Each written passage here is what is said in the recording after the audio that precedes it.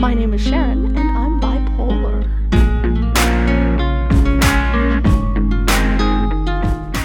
This is Polarized, a podcast series that aims to treat my personal experience with bipolar disorder as both a bug and a feature. I collected a variety of questions about bipolar disorder and recorded different segments of the show at different points in a bipolar cycle. This is the depressive episode. The majority of this episode was recorded during a spontaneous period of depression. While I've done my best to edit for clarity, I should mention that during a depressive episode, I have a hard time hanging on to my train of thought. I sometimes struggle to find the words I'm looking for, and I do think that comes through a bit in the recording. And with that, I will hand you off to me from the recent past. So, the first question I have here is, what kind of bipolar do you have? If you didn't know, bipolar is a bit of a spectrum with a couple of different diagnoses according to different symptoms and levels of severity. I have bipolar 2, which is kind of in the middle as far as symptoms go. Question number 2 is, do I have mood swings? This is a bit of a misconception. People generally associate bipolar disorder with mood swings, but the reality is that bipolar episodes tend to last months, not minutes. So if you're having dramatic mood swings kind of from moment to moment, probably that's a different diagnosis. How common is bipolar disorder? I've found a few different statistics. The most commonly quoted one seems to be that 3 to 5% of the adult population has one of the forms of bipolar disorder. Does having a name for it help you deal with it better? This is definitely a yes for me. The first time that a doctor looked me in the eyes and said, "Your symptoms are textbook bipolar disorder," I, for the first time, felt like it wasn't something that was wrong with me. It wasn't something I was doing wrong, that there was this larger thing that I can't necessarily control, and that helped me a lot. Accepting that it wasn't something that I was doing wrong really helped me with kind of moving on from the initial onset. When did your symptoms begin? And did you seek help right away? My symptoms would have began in, I think, my early 20s, but it could have been my late teens. I was initially diagnosed with regular depression, unipolar depression, and treated for that mostly unsuccessfully for years before being diagnosed with bipolar.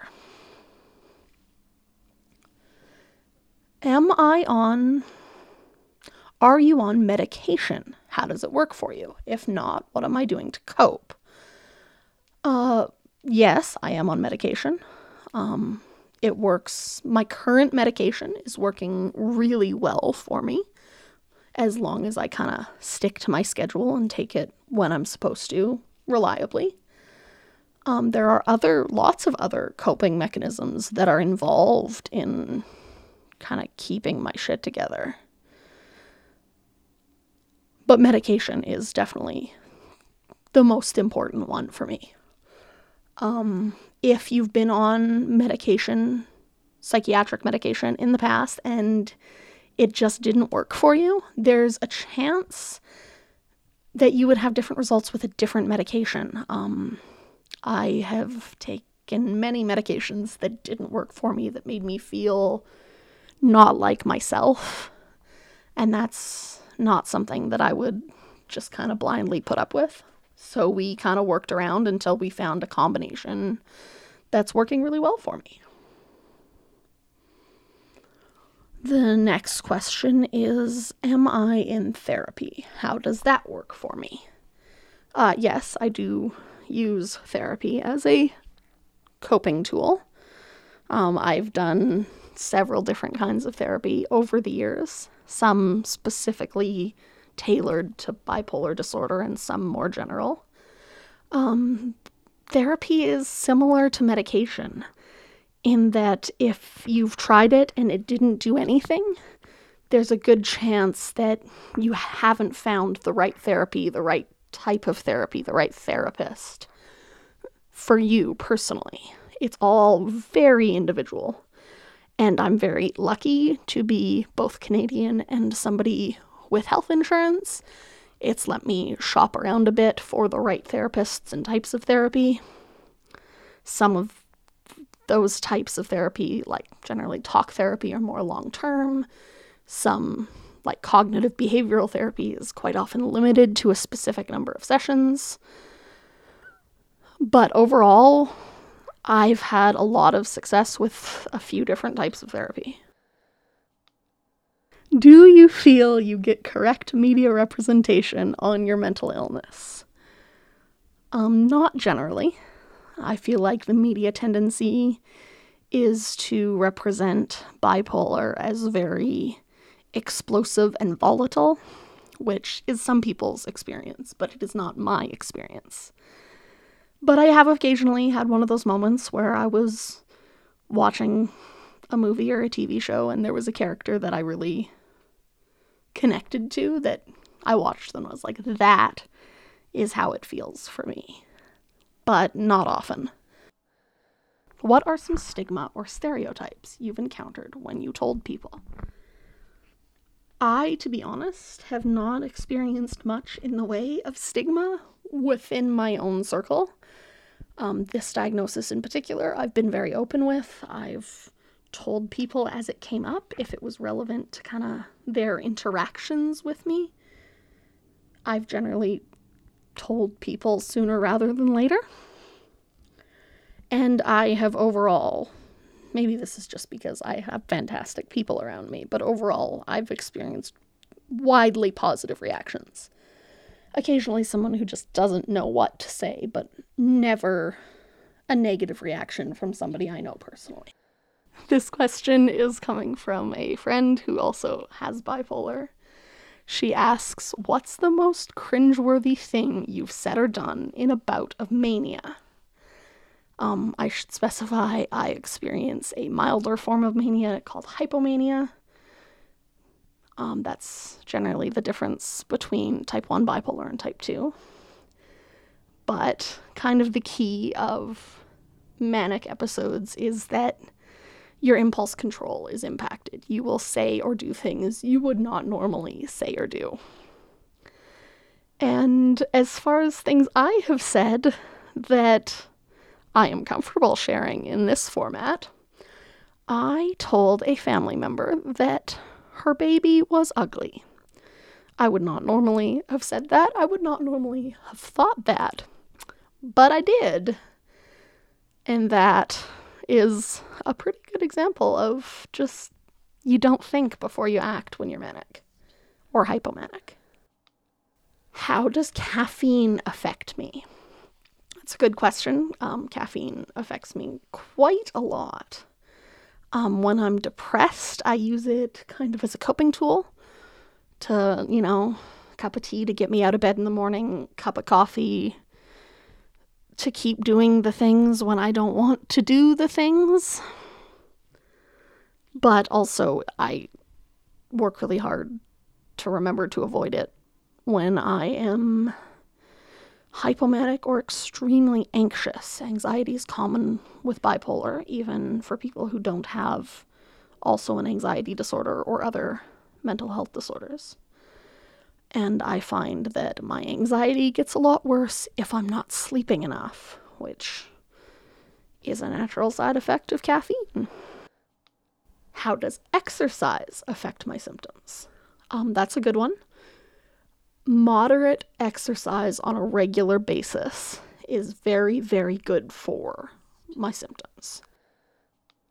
But a tendency towards more extreme plans is also a kind of key sign for me that I might be tending towards hypomanic. if I suddenly decide I'm going to get a gym membership and I'm going to go to the gym 5 times a week.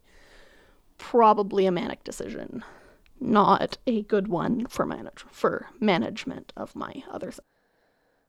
What has been the most helpful thing that my friends have done for me? Well, first I have to say I have amazing friends when it comes to this kind of thing, when it comes to anything. I have friends who have stayed up all night listening to me rant because I was having a hypomanic episode and needed to talk. I have friends who have picked up prescriptions for me because I didn't feel like getting out of bed. I have friends who have driven me to urgent care. They're great, and they've always been there when I've asked for help.